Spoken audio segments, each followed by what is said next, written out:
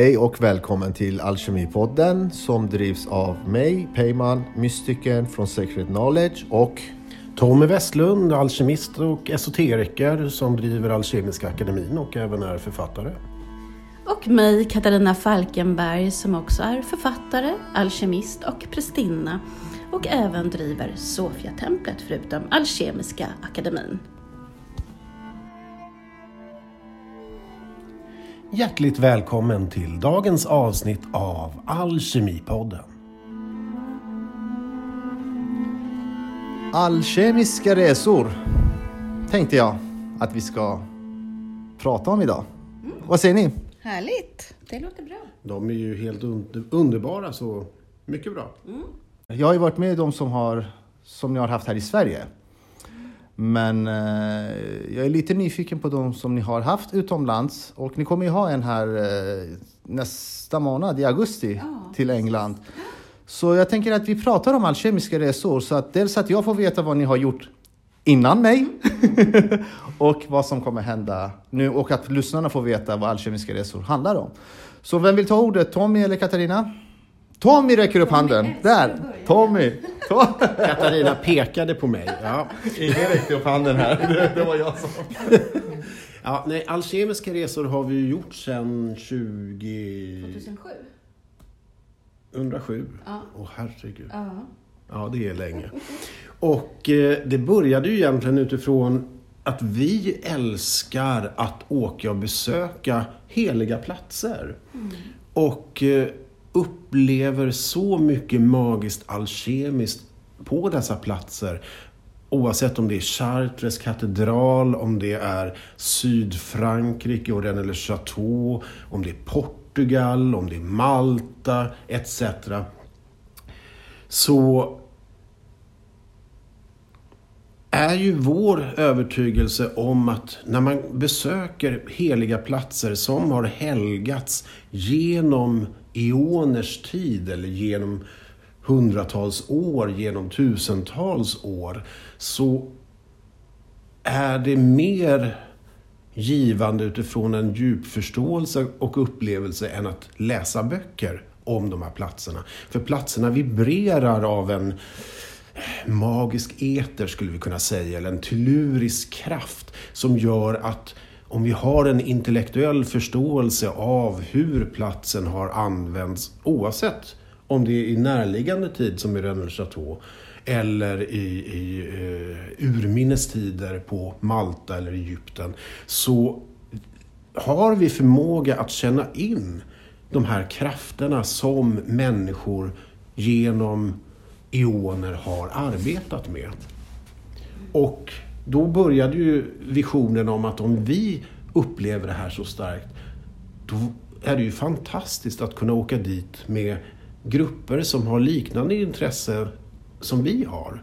Och öppna upp platserna, eller öppna upp oss för platserna genom meditationer, genom intellektuellt studium, genom ceremonier, men allting för att helga och hedra platserna och därigenom sanktifieras själva. Tohmi, det jag blir nyfiken på, hur hittar ni de här platserna? Är det liksom, följer ni historien för att det har funnits, alltså för att folk har besökt de platserna tidigare? Eller går ni på intention, eller finns det andra hemligheter som ni sitter på? Ja, jag ska lämna över till dig. I I de flesta fallen, i nästan alla fall, så hittar vi platserna genom Katarina. Genom Katarina? Okej. Nej, men det är en bra fråga, för det är verkligen märkligt. För att plötsligt är det bara som att det är en tradition, det är en plats. Vi kan kalla det nästan som en egregor som bara kallar på en. Okay. Och som Tohmi nämnde, den första resan då vid 2007 tror jag att det var, eller om det var 8. Ja, där kring. Då är det bara som platsen bara kallar en dit.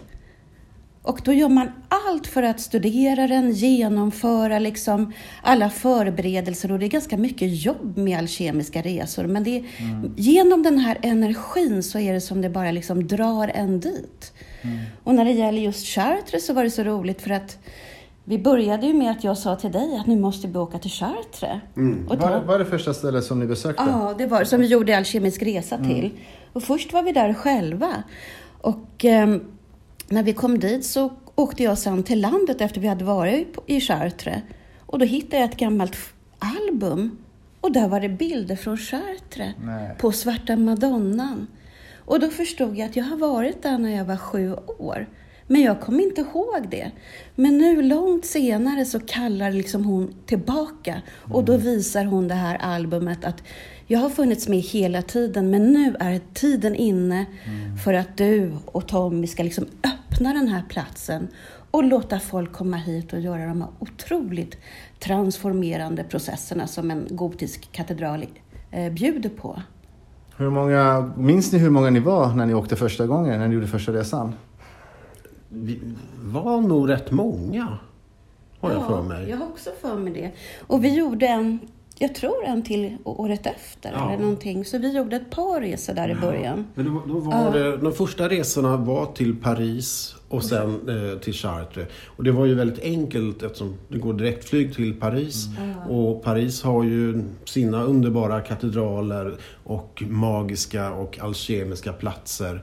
Och besöka Flamels gamla hus och äta lyxmiddag i restaurangen där. Och sen ta tåget till Chartres. Så det var väldigt enkelt logistiskt. Det behöver vara ett hotell i Paris och ett kyrkohostellet i Chartres. Men sen hade vi gjort den resan några år och började tycka, men ja, nu får det nog bli lite mer avancerat logistiskt. Så då var det till södra Frankrike och besöka Musik, gamla Qatar-fästet, besöka Rennes-le-Château, det urgamla stället men som då helt transformerades i slutet av 1800-talet och som är bärare av många av de mest moderna legenderna kring tempelriddarskatten, till Qatar-skatten, till prästen Sauniers stora mysterium. Och jag minns ju när vi kom första gången till Rennes-le-Château när vi gjorde research. Då hade jag varit där året innan, tror jag. Ja, du hade varit några år innan. Och då blir man ju helt fascinerad att det här ligger då avlägset i södra Frankrike. Och platsen och myterna är omskrivna i så många böcker. Det har gjort så många dokumentärer om det hela. Och så kommer man upp till en liten bergsby med 100-tal invånare. Och en liten butik. Och det finns ingenting som egentligen välkomnar turister där. Och det kändes så skönt att här har man inte försökt profitera på det. Utan turister kommer hit och så är det. Och den där lilla butiken med den här nästan blinda damen som man fick hjälpa henne att räkna ihop, och varje köp tog liksom ett halvtimme för alla personer. Så vi fick men det var liksom helt underbart. Och som du säger, första gången i Rennes-le-Château när jag var där, då var kyrkan inte öppen, utan prästen kom och öppnade den när han kände för det. Så att det är verkligen, och sen med tiden har det blivit att nu har den fasta öppettider. Men det är verkligen en så känd plats, men otroligt ändå hemlig. Och när det gäller Rennes-le-Château kan man ju känna att det är som ett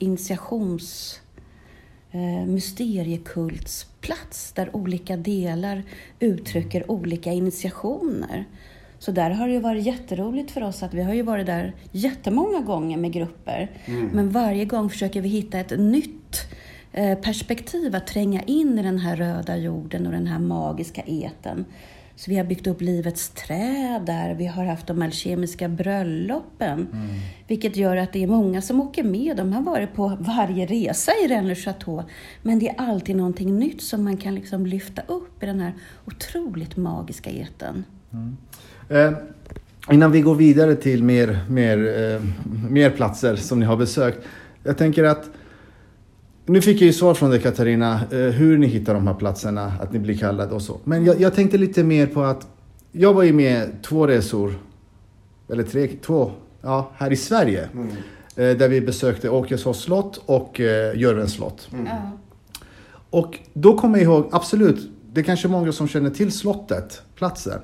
Men ni hade ju liksom hittat kraftfulla platser i den stora skogen, liksom i vattnet. Jag menar så här, folk kan ju gå dit och promenera här och nu medan vi sitter och spelar in podden. Folk kan bada i det vattnet. Men ni hade ju liksom upptäckt kraftfulla platser som verkligen hade, ja, men som du är inne på Tohmi, det här med telluriska kraften, att det verkligen var stark. Vilket faktiskt blev bevis för mig att när jag besökte de platserna på egen hand efter den resan, så kollapsade jag ju. Kommer du ihåg när jag ringde dig, Tohmi, och sa, vad var det som hände? Du sa, men du kan inte åka dit och göra ritualer själv på egen hand. det tog mig 6-7 timmar att komma där. Men det där är ju intressant, för det är ju verkligen att komma till de här platserna som har så mycket drakeld eller kundalinikraft eller den telluriska energin i jorden. Och sen har det ibland då, som i Frankrike, byggts ett tempel eller en kyrka på.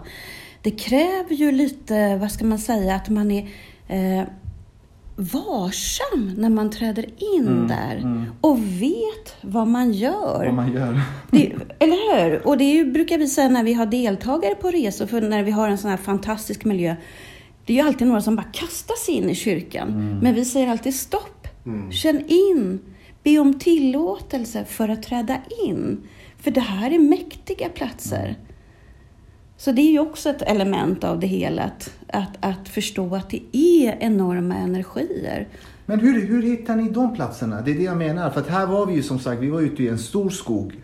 Men ni hade ju verkligen valt ut punkter som vi besökte. Och när vi kom till de punkterna, just de punkterna, så var de ju magiska. Ja. Så liksom, jag är bara lite nyfiken på, hur dras ni till de punkterna där det inte står en kyrka klart och tydlig, eller en staty på svarta madonnan, utan det är massa träd, men ni har ju hittat. Och vi börjar med Åkesov, måste jag berätta, för då hade vi varit och träffat dig. Vi åkte och tittade på en lokal, och där kände vi att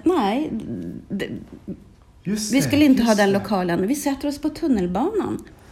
Och vi sitter där och undrar, det blir väl någon annan lokal som vi ska skaffa, ha lite större. Det var ju det vi var på jakt efter. Och då hör jag i mitt huvud Åkesov. Och då åker vi bara, men då åker vi till Åkesov och ser vad som händer där. Och kommer dit. Eller hur? Till slottet och allting.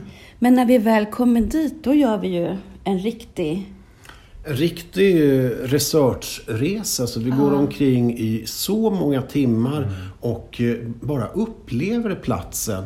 Och vi hade ju inget tema på resan, men ju längre vi är där så känner vi att det är en vibrerande eter här. Så här måste temat på något sätt vara eterkrafterna och elementarväsendena. För redan första gången vi gjorde research så började vi ju se elementarväsen.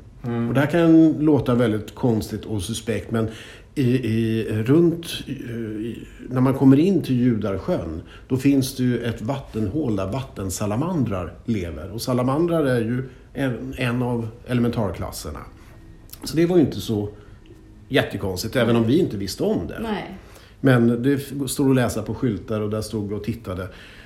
Och så går vi runt Judarsjön, som det heter, och möter människor som verkligen förkroppsligar olika elementarväsen. Så vi möter en jätte, en av de längsta personerna jag har sett någonsin. Och vi bara, wow, jättarna är här. Och då har de dessutom ett gammalt stenrös där det står beskrivet att det här är jättekasten. Det här är enligt legenderna jätten som har kastat stora stenblock.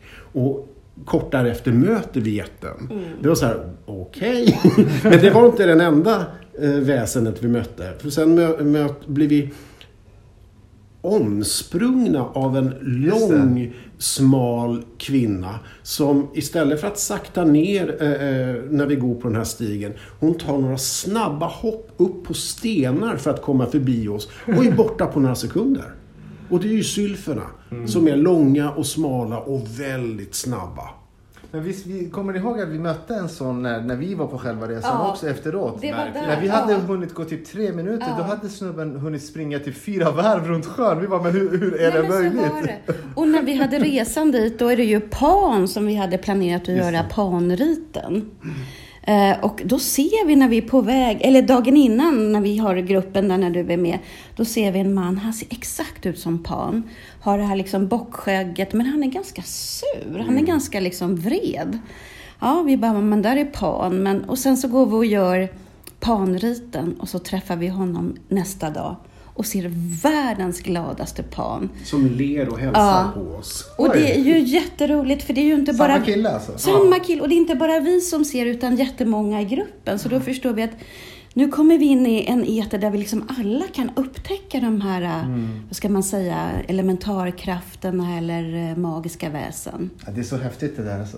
Det är så häftigt. Jag vet att det här låter skitflummigt nu för lyssnarna som sitter och lyssnar, men det här är på riktigt alltså. Det är därför jag lyfter upp. Det är bara så det är. Vi kan inte hjälpa att det låter märkligt. Och det har vi ju lite att tacka hela den här hemska covid-situationen för innan den så hade vi ju bara haft resor utomlands.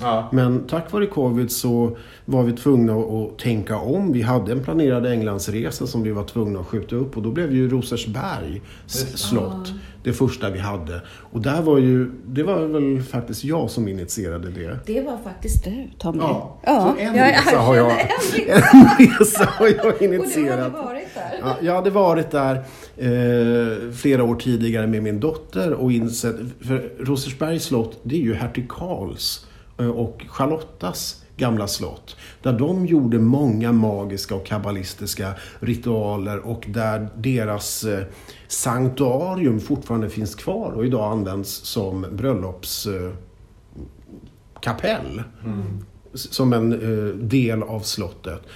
Och vi åkte dit och gjorde research som vi alltid gör, men där var ju temat nästan givet från början att hertig Karl älskade magi och kabbala. Så att här, om vi går runt omkring på slottets ägor, var kan vi uppleva kabbalan? Och det var ju jättetydligt hur vi gjorde det gång på gång på gång på gång. Visst var det där ni byggde Livets träd också? Där byggde vi Livets träd först på fredagen utan att berätta vad vi gjorde. Och vi bara tog in folk i upplevelserna av varje sefira på olika punktplatser runt om slottet. Och när vi hade kommit nästan hela vägen, det här tog ju 3,5 timme säkert. Då var det 2 personer som visste om kabbala som förstod, aha, nu förstår jag vad ni gör. Medan dagen efter, då förklarar vi det mycket mer explicit. Att det här är livets träd. Så här jobbar vi med det. Men då gjorde vi en helt annan naturvandring och resa. Men då beskrev att nu är det den här sefiran på livets träd. Och nu känner vi alla in den på olika sätt. Och kulminationen blev ju då 3:e dagen när vi byggde upp hertig Karls regenererade träd genom att varje person fick hålla en kraftsfär eller en sefira i slottsparken. Och det var ju helt magiskt. Och genom alla de här dagarna så kom ju folk som är i närheten och undrar, jaha, vad gör de för någonting? Men här var det verkligen folk som stod och beskådade hela dramat. Men väldigt välvilliga. Det är ju det som också är... generellt tycker jag när vi är på platser och gör någonting, det är ju inte så heller att vi försöker göra det jätte skrikande och kostymer och allting, utan man försöker anpassa nivån ute på platsen och om det är människor där omkring. Ja, så det är utifrån respekt både till platsen och respekt till andra personer som är i närheten, att de inte ska störas av det. Men vi märker ju oftare att de störs inte av det, utan de blir intresserade och fascinerade.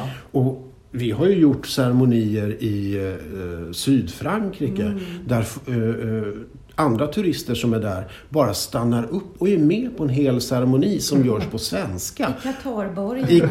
I Qatarborgar och sen bara kommer fram och pratar med oss. Och vi förstår inte vad ni säger, men det här var det mest underbara vi har upplevt. Okay. Så de tackar oss för att de fick en helt ny upplevelse av den här platsen som de hade bara åkt till som ett turistmål. Och att det är energier som är bortanför språket. Ja. Men nu talar vi ju om alla gånger där det oftast är att vi har människor som är välvilliga.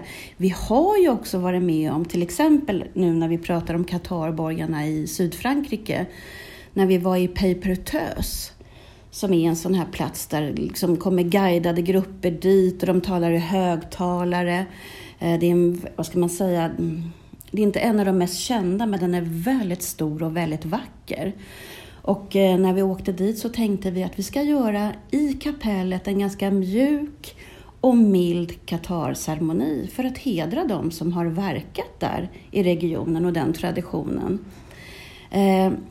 Och när vi då har våra texter på svenska ganska mjukt, står vid altaret och tonar in på det och även sjunger någon hymn, tror jag. Då kommer den här guiden in, en kvinnlig guide, som skriker i högtalarna till alla de som är där. Och hon blir inte glad när hon ser oss där. Men vi gör ju så mjukt och tyst så vi stör inte henne. Nej. Utan hon fortsätter prata och vi gör vårt. Men sen blir hon så galen och hennes grupp så galen. Så att de bestämmer sig att de här måste vi liksom göra oss av med, kasta ut. Vi ska inte ha Qatar-traditionen här. Det här ska vara liksom en profan plats, inte spirituell. Mm. Så då kommer en man fram ur gruppen och är på väg. Och vi vet inte vem han tänker slå ner. Jo, det vet vi. Ja, men det blir, förstår alltså ju sen. Mot er. Ja, och sen förstår vi ju. Jag står före så jag tänker att men det är väl jag och någon annan kvinna bredvid. Men det är mot Tohmi som han sen ska liksom gå och slå ner. Men sen höjder han sig, för vi är ju många som står för också. Men då har vi en liten blomma som står på altaret och då tar han den och så bara kastar han den i marken. Och liksom så arg över att vi är där och lyfter upp den här Qatar-traditionen. Som inkvisitionen också var på Qatarerna under medeltiden. Och då håller det på att bli ett rabalder. Men plötsligt så kommer en man fram till oss och honom. En Jesusliknande gestalt med långt mörkt hår. Alltså den riktiga Jesus. Inte den blåögda Jesus. Men med den här otroliga närvaron. Och går fram och lägger handen på hjärtat på den här otroligt ondsinta mannen. Och säger på franska då att lyssna till hjärtat nu. Lugna. Och då backar mannen. Ja.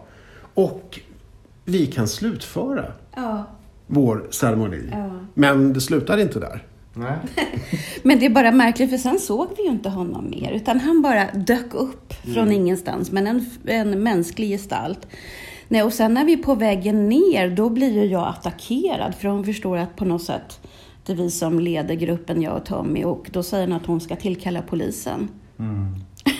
för det vi har gjort. Och istället för att liksom bli aggressiv eller liksom gå i försvar, så frågar jag henne, men vad är det vi har gjort? Mm.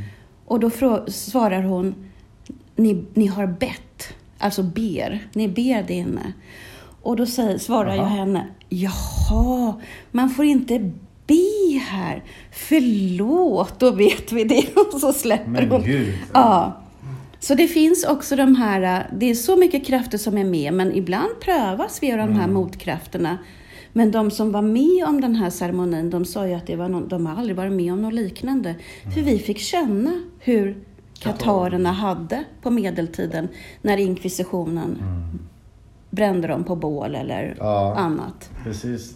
Tänk, alltså, ni möttes ju av det här under 2000-talet. Tänk vad de har fått gå igenom. Ja, och oss bränner de ju inte på bål, så att det är vi ju glada för. Nej, de ville det. Men de kunde inte. Men det var ju en skrämmande upplevelse när det skedde. För man är inte beredd på att möta ett sånt aktivt hat. Nej.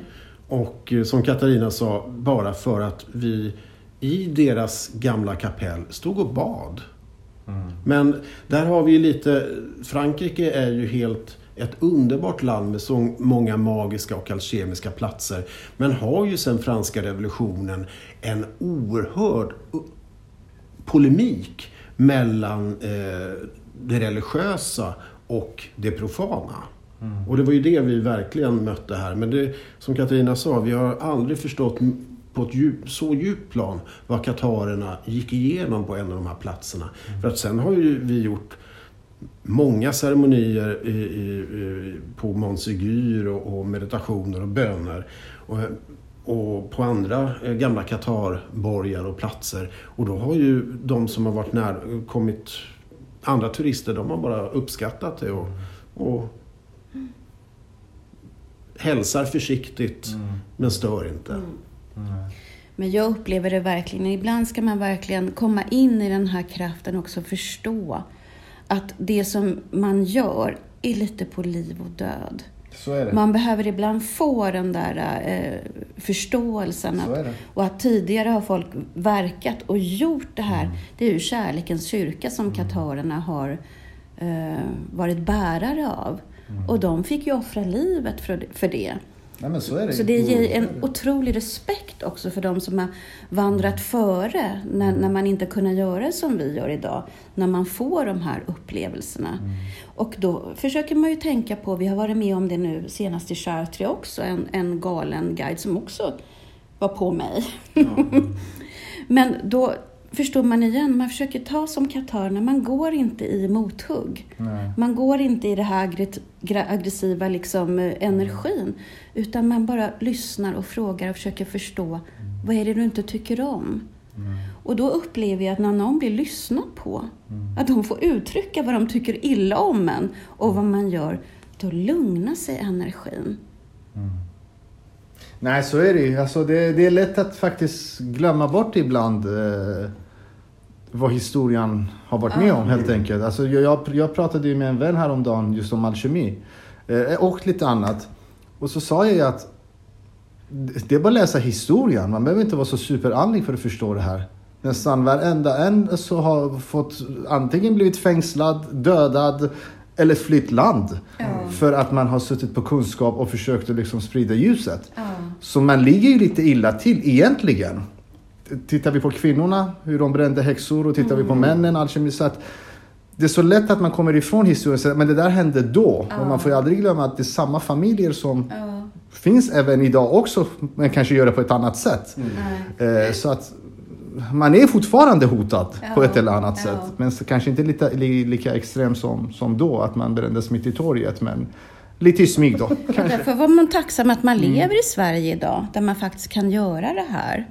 Men ändå komma ihåg det här och känna in att den tradition man verkar i, att det är lite på liv och död, så att det inte blir, det är ingen lajvande det här och en hobbygrej där man går runt och gör lite kul grejer, utan det är det här är det som hjärtat brinner för. Det är därför vi åker till de här platserna och tar med människor och tillsammans då går in i den här energin och gör de här ritualerna, hedra platsen och också både oss själva och hela skapelsen. Och jag vill bara poängtera igen att det är ju andra personer och grupper som åker till liknande platser, men som tar på sig mantlar i alla dess färger och som chantar och som trummar etc. Det gör ju aldrig vi, utan vi vill ju verkligen visa respekt och vördnad för platsen och inte störa andra personer som är där. Men trots det så, men det är ju egentligen bara de här 2 gångerna i Perpetueuse och en gång i Chartres, där det hela konflikten i Chartres var dessutom att de trodde att vi var en del av en annan grupp som de tyckte jätteilla om, och som vi känner inte dem, vi har ingen aning om vilka de är. Och så är det ju med de här platserna, kan det ju lätt bli så att Chartres katedral är ju väldigt känd för att för labyrinten som då är i början nästan direkt efter man har kommit in i kyrkan, ett antal meter fram, så är det ju en gammal labyrint som kristna pilgrimer har åkt till för att gärna krypa igenom. För att en sån vandring genom labyrinten motsvarade då i den kristna mystika förståelsen en resa till det heliga landet.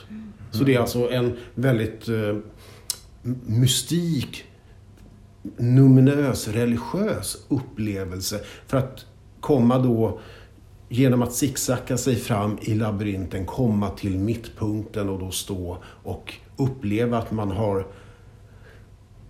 följt Ariadnes kärlekstråd. Eftersom i mitten fanns förr i tiden en plakett där det stod...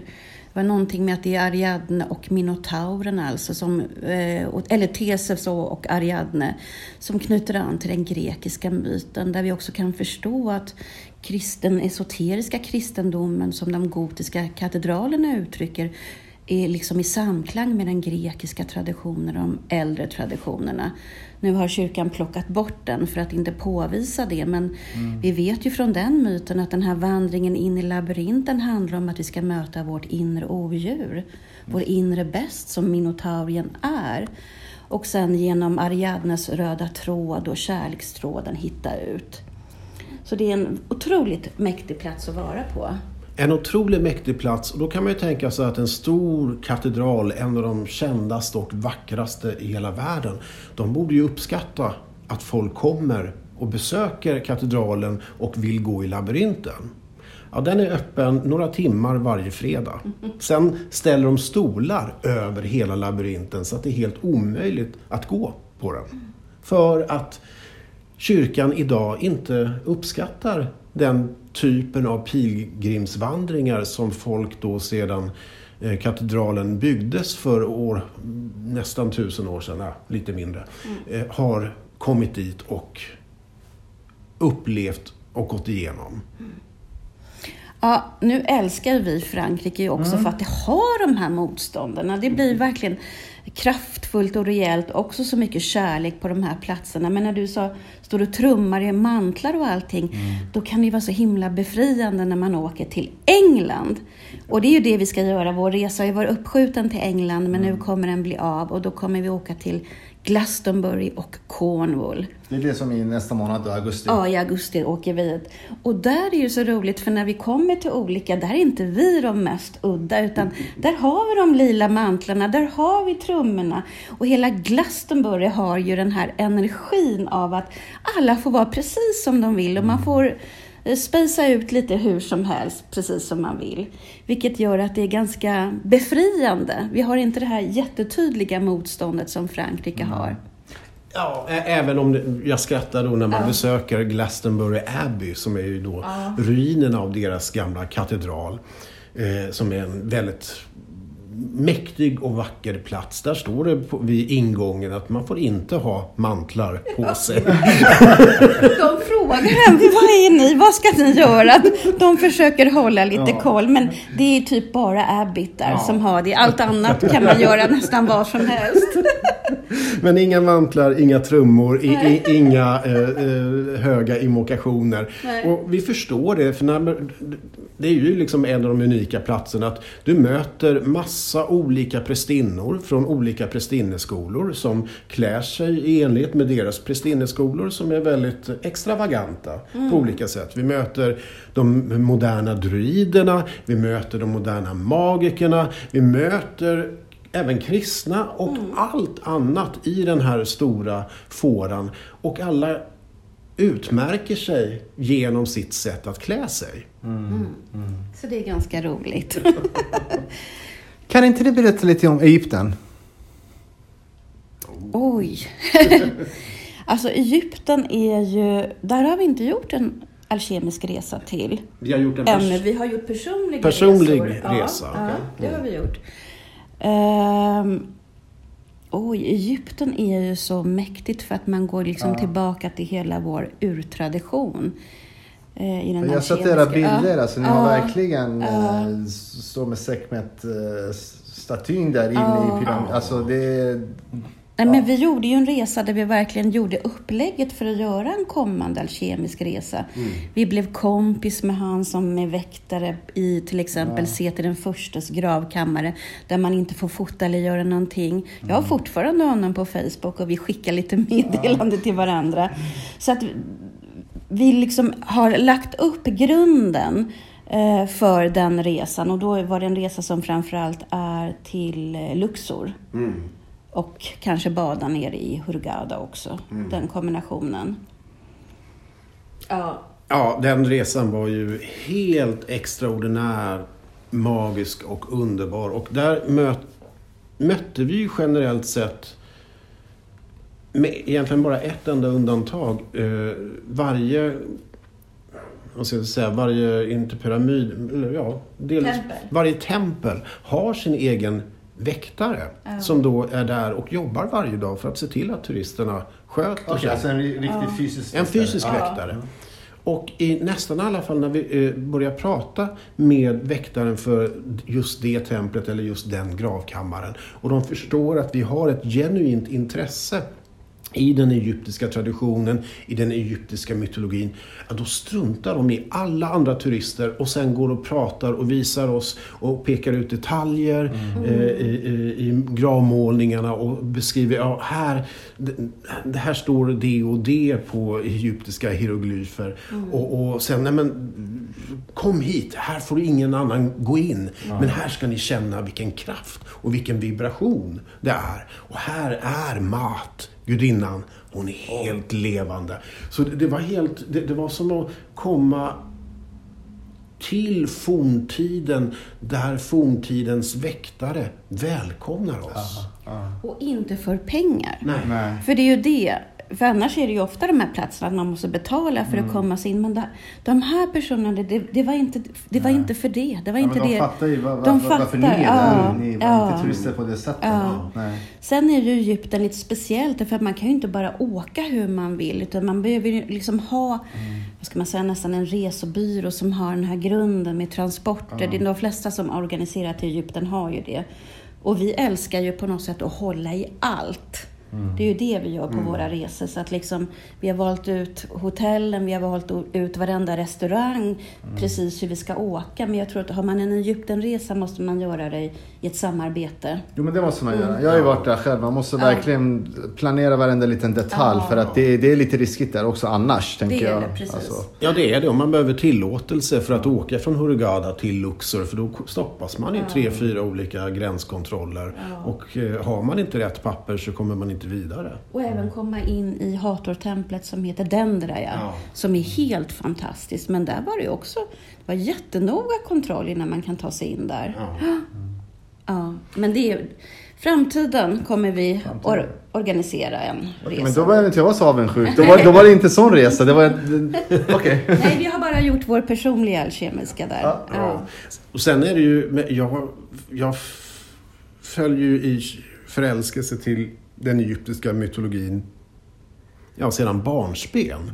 Och har tyckt den varit helt fantastisk. Och sen jobbat med den genom ritualer, genom böner, läst allting som har blivit skrivet kring egyptisk mytologi. Och då hade jag ju upplevelsen att Dendera-templet, alltså det är ju, då var det inte egyptisk tid längre. Det är ptolemaisk era, det vill säga när de grekiska härskarna har tagit över Egypten. Men att komma till Dendera-templet och uppleva det var som att förstå att här är källan till allt det jag arbetar med. För det är när den egyptiska urtraditionen möter den grekisk-hellenistiska förståelsen, filosofin, matematiken och vetenskapen. Och det här förs samman. Det är det som ligger till grund för hela den hermetiska traditionen i par tusen år senare. Och allt i gudinnans namn då. Hathor som är kärleksgudinnan. Så det är verkligen vår alkemiska urmode på så många sätt. Men Egypten, vi har den lite framåt i tiden, så som det ser ut nu. De skulle gärna samarbeta med ett resebolag för att kunna hantera logistiken på ett vettigt sätt. Ja. Och sen har vi ju kontakt med en som är väktare över pyramiderna i Giza. Så det var han som hjälpte oss att organisera nere i Luxor. En jättefin man också. Så han var bara liksom bakom ytan där och tipsade och gav kontakter och så. Men det kommer. Det kommer någon gång. Ja. En fråga bara, och det är egentligen för lyssnarna för att de ska också förstå vad de här resorna handlar om. Är alkemiska resor endast för alkemister eller de som går alkemiutbildningen, eller kan vem som helst följa med på den resan? Våra alkemiska resor är ju öppna för alla, oavsett om man har någon förkunskap inom alkemi eller kring landet. Så vi har ju fått folk som både kan alkemi men som sen aldrig har hört talas om alkemi. Men det är det som är fördelen med de här heliga platserna, att deras intuitiva förståelse kommer ge dem mer upplevelser på platserna tillsammans då med vår guidning och de meditationer och sådant som vi håller. Så än vad de skulle fått om de hade läst 10 böcker kring platsen. Sen tar vi alltid fram ett unikt kompendium som då beskriver både kanske lite historik men framförallt en del av mystiken och legenderna kring platserna som man sen då både kan läsa under resans gång och sen då titta på efteråt och lite mer förstå och kunna sätta ord på de upplevelserna som man har haft. Och sen vill jag också lägga till att det är många deltagare som har gått utbildningar av olika slag, prästinneutbildning, alkemi eller gralriddare, och har varit med på resa efter resa till de olika platserna. Och de gör ju att de skapar en atmosfär där nya deltagare direkt kan få komma in i en grupp som redan liksom behöver inte ha det här tvivlet och vara det här, utan man är redan inne i det, och framförallt är man inne också i en väldigt gemenskap och kamratskap. Och det gör ju allt så mycket underbarare för oss och även alla som åker med, när vi har de här deltagarna som redan känner mysteriet, som är medskapare på olika sätt genom att man har åkt på så många resor. Ja, ni hade ju förra gången var det minns Thomas och Petri och Annette som var med och styrde lite också. Alltså som var med under någon viss ritual. Nej, men vi har många, det är Carina, det är Andy. Alltså vi har... Merete, vi ska inte börja räkna upp allas namn. För då glömmer vi alltid några. Så tack till alla er, ni som har rest med oss länge, och många av er kommer nu resa till England, så det är underbart. Är den helt fullbokad nu, Englandsresan? Det är den, helt fullbokad, och den har varit det länge. Okay. Ja, kära lyssnare, så till nästa resa ifall ni känner er sugna. Så ja, nästa resa är en annan resa som har blivit uppskjuten på grund av covid. Och det planerar vi till våren, att göra en alkemisk, magisk, kabbalistisk resa till Prag. För Prag var ju då under lång tid högcentrum i Europa för både de kabbalistiska vetenskaperna och de magiska vetenskaperna och de alkemiska vetenskaperna. Och där har man ju grävt fram ett gammalt alkemiskt laboratorium i en av Prags äldsta stadsdelar, i den judiska stadsdelen, ett underjordiskt hemligt laboratorium som alkemister under Rudolf II verkade inom, och som då har hemliga gångar runt om under Prags stadsdelar. Så alkemister då kunde komma till laboratoriet utan att behöva ge sig till känna.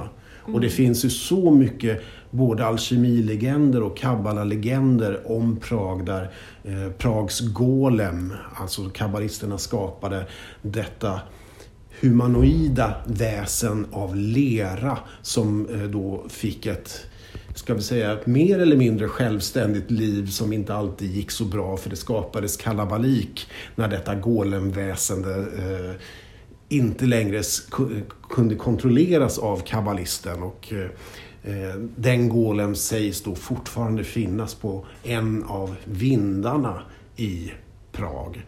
Synagogorna. Nej, men så det är den resan som komma skall. Vi har inte satt datum, men vi tror att det blir till våren. Vi ska bara spika allting, eller hur? Men jag vill också, innan vi nu ska cirkla ihop den här diskussionen, ta upp en plats som du nämnde, tror jag, i början, och som är otroligt mäktig, och det är ju Malta. Malta som har dessa uråldriga tempel. Alltså man menar ju att det är världens äldsta fristående tempel. Och sen kom Göbekli Tepe och tog över den platsen. Men de kan mycket väl vara mycket äldre, och det är en otrolig så här, man kan känna att det är en forna gudinnekulturen. En del tempel ligger på Gos och en del ligger här vid vattnet på huvudön Malta. Och sen har vi också det nästan mest mäktiga, det underjordiska templet, Hypogeum, där det är liksom våningar ner, där det är 1000 år emellan av byggandet, och där det finns en väldigt sån här frekvens och spiraler. Så det är en otroligt mäktig plats, Malta. Och det är 1000 år mellan varje våning? Ja. Så det är liksom, det är en kultur. Ni har varit där? Vi har varit, jag har varit där flera gånger, och vi har varit där ett par gånger, och vi har haft resa dit också. Men det är verkligen komma in i det här gamla matriarkatet. Vi kan känna att det är en kultur som är liksom, vi har inga skrifter därifrån, utan den är före hela vår, vad ska man säga, era från sumerer och egyptiska tiden och framåt. Så det är jättehäftigt också. Ja, en otrolig magisk plats där så mycket ryms på så liten yta. Men som när man besöker det förstår man ju på grund av vissa djurskelett att det här har inte varit en ö hela tiden, utan det har ju funnits landsremsor och från Sicilien, ja. Men en oerhörd magisk plats, men där man också, ska inte jag säga det, men man märker att matriarkatkrafterna fortfarande finns kvar på ett inte alltid helt balanserat sätt. Nej, men verkligen, för att, och det är ju rätt intressant, för vi tänker ju ibland på, men nu har vi haft ett patriarkat under de senaste 2000 åren drygt, och det har ju varit ganska påfrestande. Men här kan vi ju känna att innan det var det ett matriarkat, och man kan känna liksom i det kvinnliga, i den atmosfären, och kvinnor i gruppen. Vi kunde känna att det blev verkligen så att alla män på den här resan, de blev lyssnare. De fick gå med någon liksom som riddare och hjälpa någon att ta sig fram.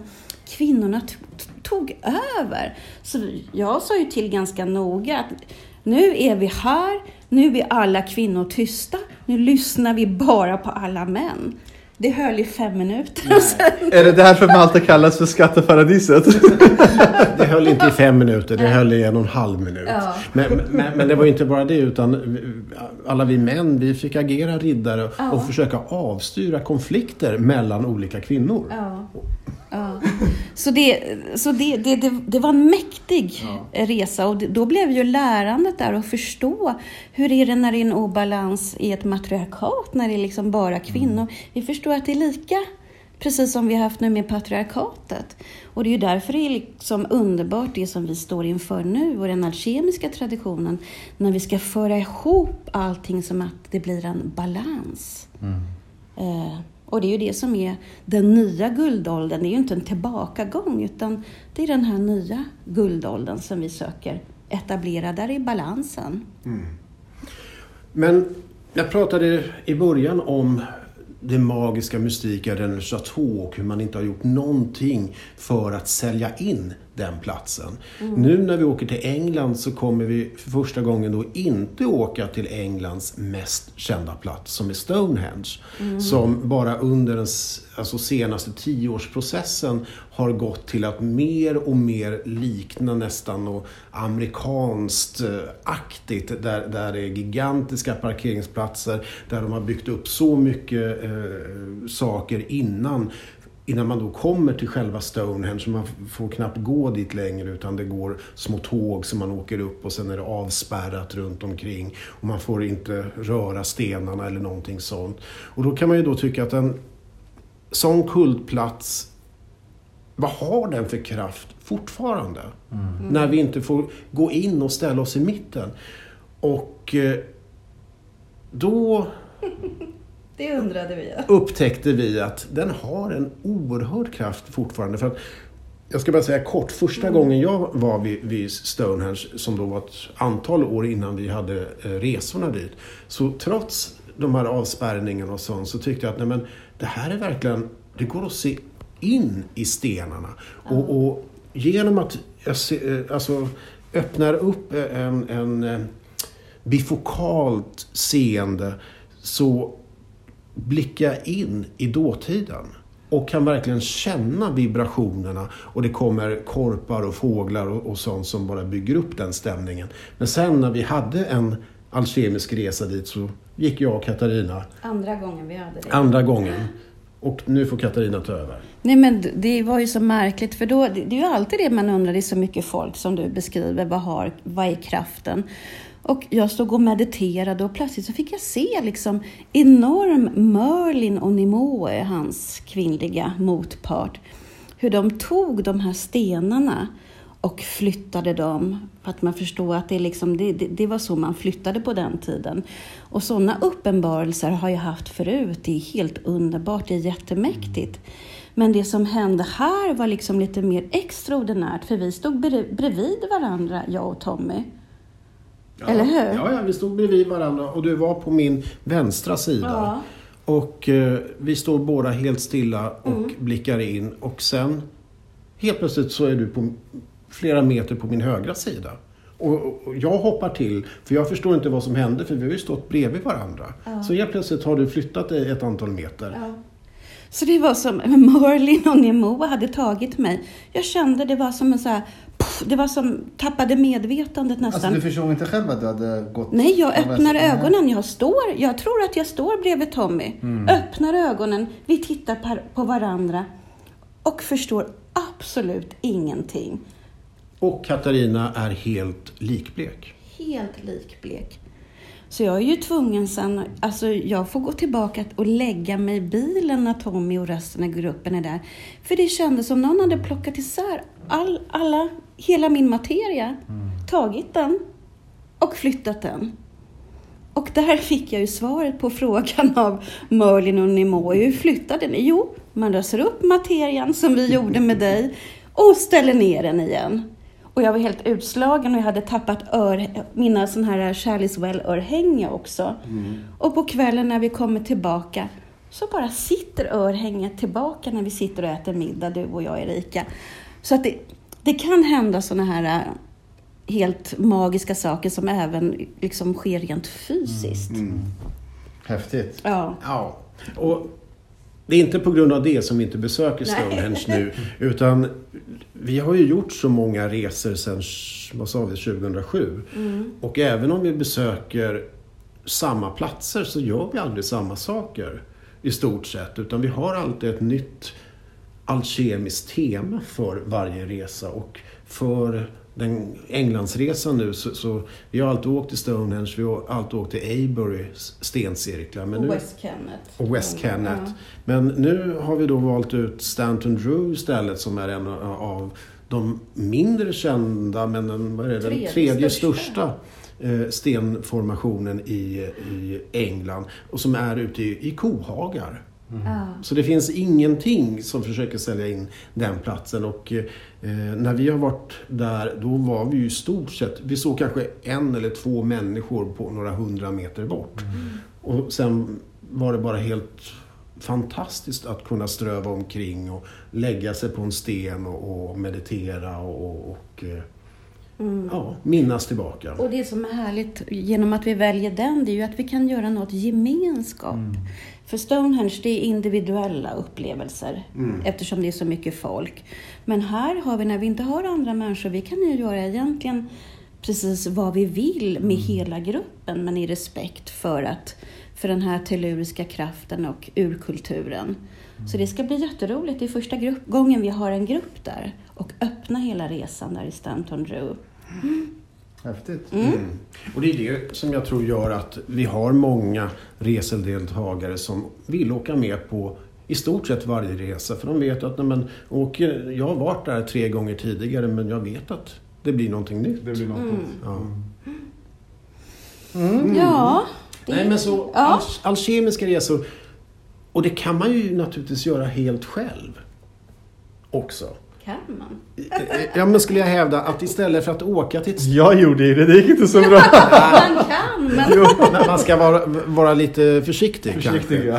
Men om man åker till en helig plats och inte gör det som en turist som bara vill vara där och ta kort och sen kunna checka av att nej, men nu har jag varit på den platsen och nu går jag vidare till nästa plats och checkar av den och tar lite kort och tar en selfie.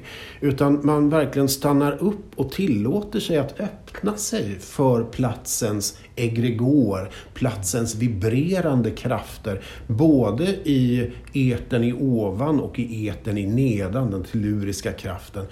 Då har vi förmågan att uppenbara platsens essens som har gjort att den har blivit helgad en gång i tiden. Och därigenom kan få förnimmelser eller visioner eller andra typer av aningar av hur platsen har använts tidigare i historien, oavsett om det är hundratals eller tusentals år tillbaka, och knyter då oss samman i denna röda kärlekskedja där vi förenar oss med alla andra som genom historien har kommit dit för att helgas och vörda platsen. Och jag tänker, det är ju inte heller alltid att man kommer som turist. Det kan ju också vara att man kommer som till Rennes Chateau, många grupper, och liksom nyttjar energin på platsen för sina ceremonier eller ritualer, för att liksom få nästan en magisk kraft som man kan själv använda sig av. Så det är ju den andra, och då kan man ju känna att när vi kommer till de här platserna, mycket är ju också rena och låta platsen få vila, och att man ger tillbaka energi till platsen, exempelvis Rennes Chateau, för där är ju det ganska vanligt. Så det är också det här med att se att platser, naturplatser och även kyrkor, tempel eller stencirklar, de har väktare, och det gäller att respektera dem, lyssna in vad man kan göra på platsen och göra det, precis som Tohmi sa så bra, med vördnad och med respekt för den tradition som har varit och för väktarna och naturen. Vad säger vi? Ja. Har vi mer att säga om alkemiska resor? Ja, vi kan Så säga. har vi såklart. Det är liksom många timmar till, men det var i alla fall en liten glimtare in i de här resorna och lite våra favoritplatser, helt enkelt. Nämnde vi Portugal? Nej. Jag kände i bakhuvudet till att vi har glömt någon plats. För vi älskar ju naturligtvis tempelriddartraditionen och har upplevt och arbetat med den på många olika platser. Men i Portugal, där är ju den levande fortfarande på ett sånt annorlunda sätt. Och det grundar sig i att när tempelherreorden då förbjöds och lades ned, då den portugisiska delen av tempelriddarorden sa, nej men okej, vi hör att vi är stängda. Efter några år, då öppnades det upp en ny riddarorden i Portugal, bestående av alla gamla tempelriddare. Med nytt namn. Och de fortsatte verka i århundraden i Portugal, ända in, alltså de finns i stort sett kvar i modern tid, men de var aktiva ända in på 1700-1800-talet. Och har då de gamla tempelriddarborgarna och kyrkor och kapell kvar fortfarande. Och andra magiska platser som Sintra, som är liksom uppbyggd som en initiationsplats där man kan göra initiationen, och där det liksom är gjort för att vi ska komma och göra de här alkemiska, magiska initiationerna, och som har den här brunnen, initiationsbrunnen, där man vandrar ner likt liksom Dantes nedstigning i underjorden och sen går upp i de himmelska sfärerna. Plus att Portugal, det är väldigt vänligt. Vi har inte känt av någonting med kyrkan eller de här som, eller hur? Till och med när vi gick och sjöng i tempelriddarborgen eller kyrkan i, vad heter det nu igen? Tomar. Så gjorde vi det väldigt försiktigt och undrade om det skulle gå att vi gick och sjöng våra alkemiska Sofia-hymner. Men det är liksom Det var ingen som sa någonting, utan... Ja, de log. De log. De alltså till och med... Prästerna och de som jobbade där. Ja. Utan de bara tittade på oss och log och nickade. Utan de kände ju att vi kommer inte dit för att förstöra för någonting. Nej. Utan vi kommer dit och upplever bara magin i platsen.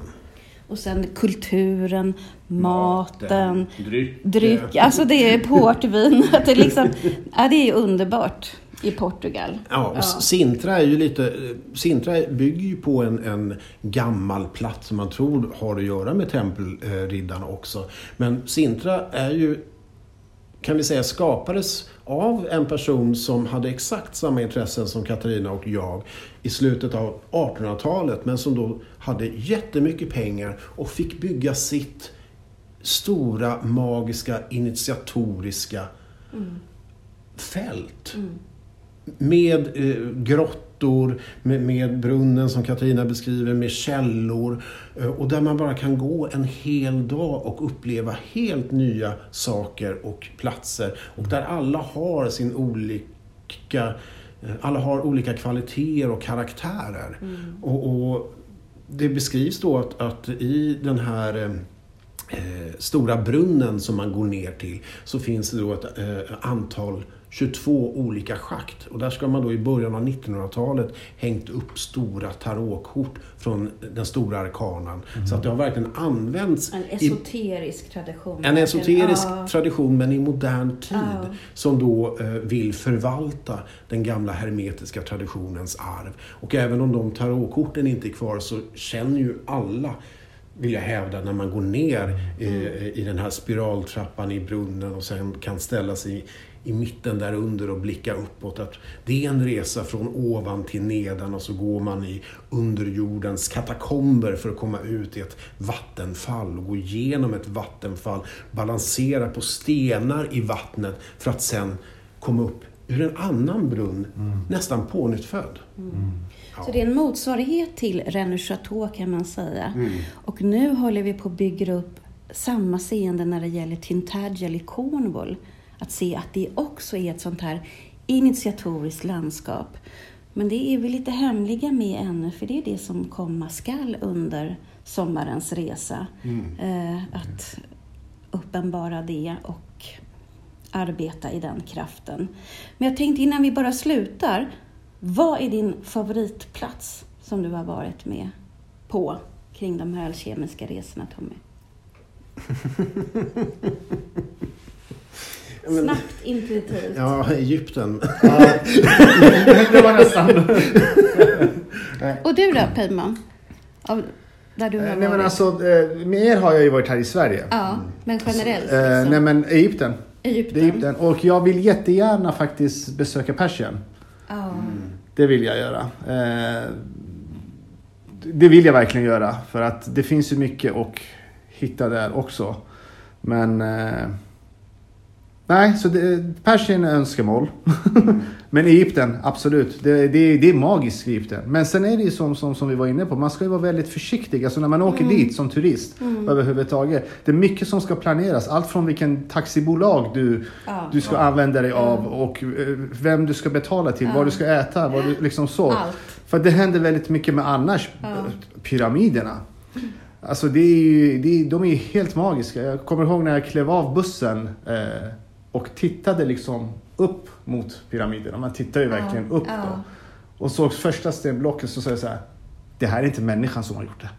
Det är omöjligt. Alltså det är verkligen inte det som vi har läst. Det är som har flyttat. Nej, men det är inte det som vi lärde oss i skolorna. Liksom, så här var det kameler och åsnor som liksom transporterade hit stenarna.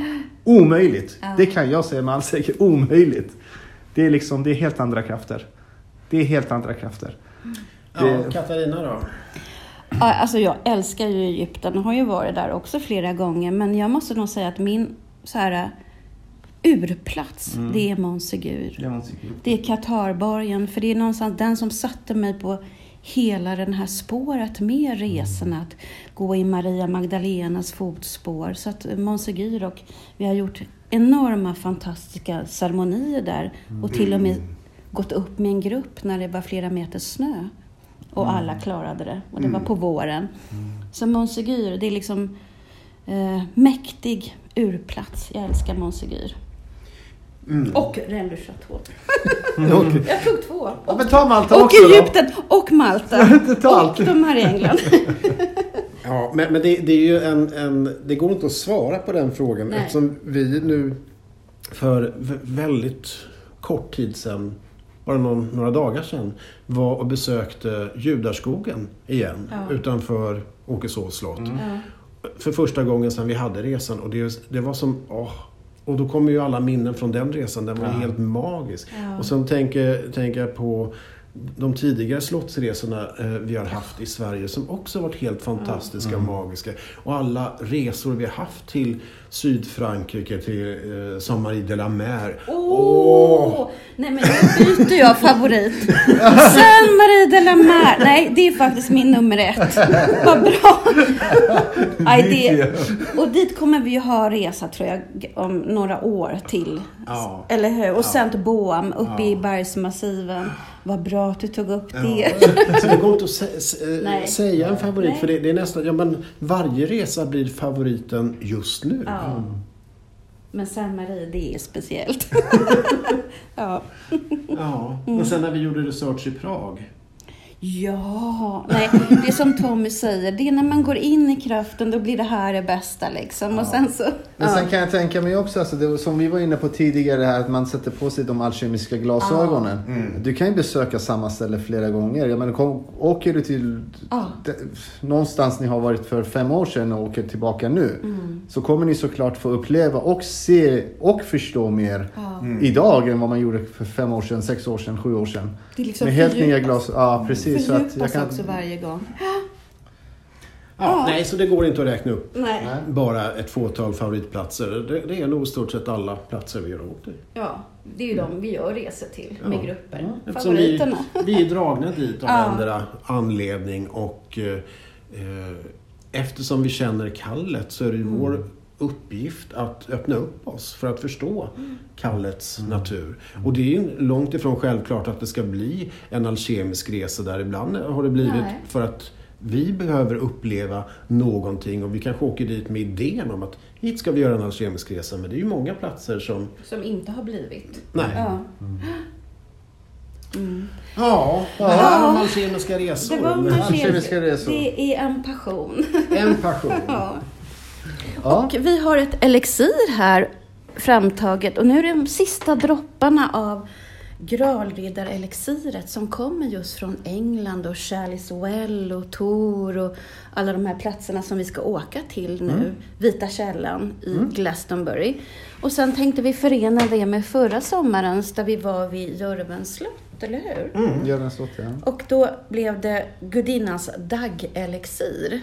Så de 2 tänkte vi skulle få njuta av här nu, eftersom vi inte har skålat ännu. Det brukar vara du som påminner, Pejman. Ja, men nu fick det bli det som kulmination, så en alkemisk skål till alla våra lyssnare.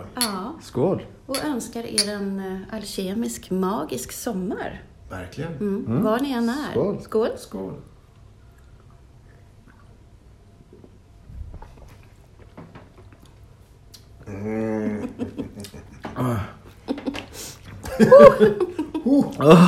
Det var grejer det. Det var grejer det.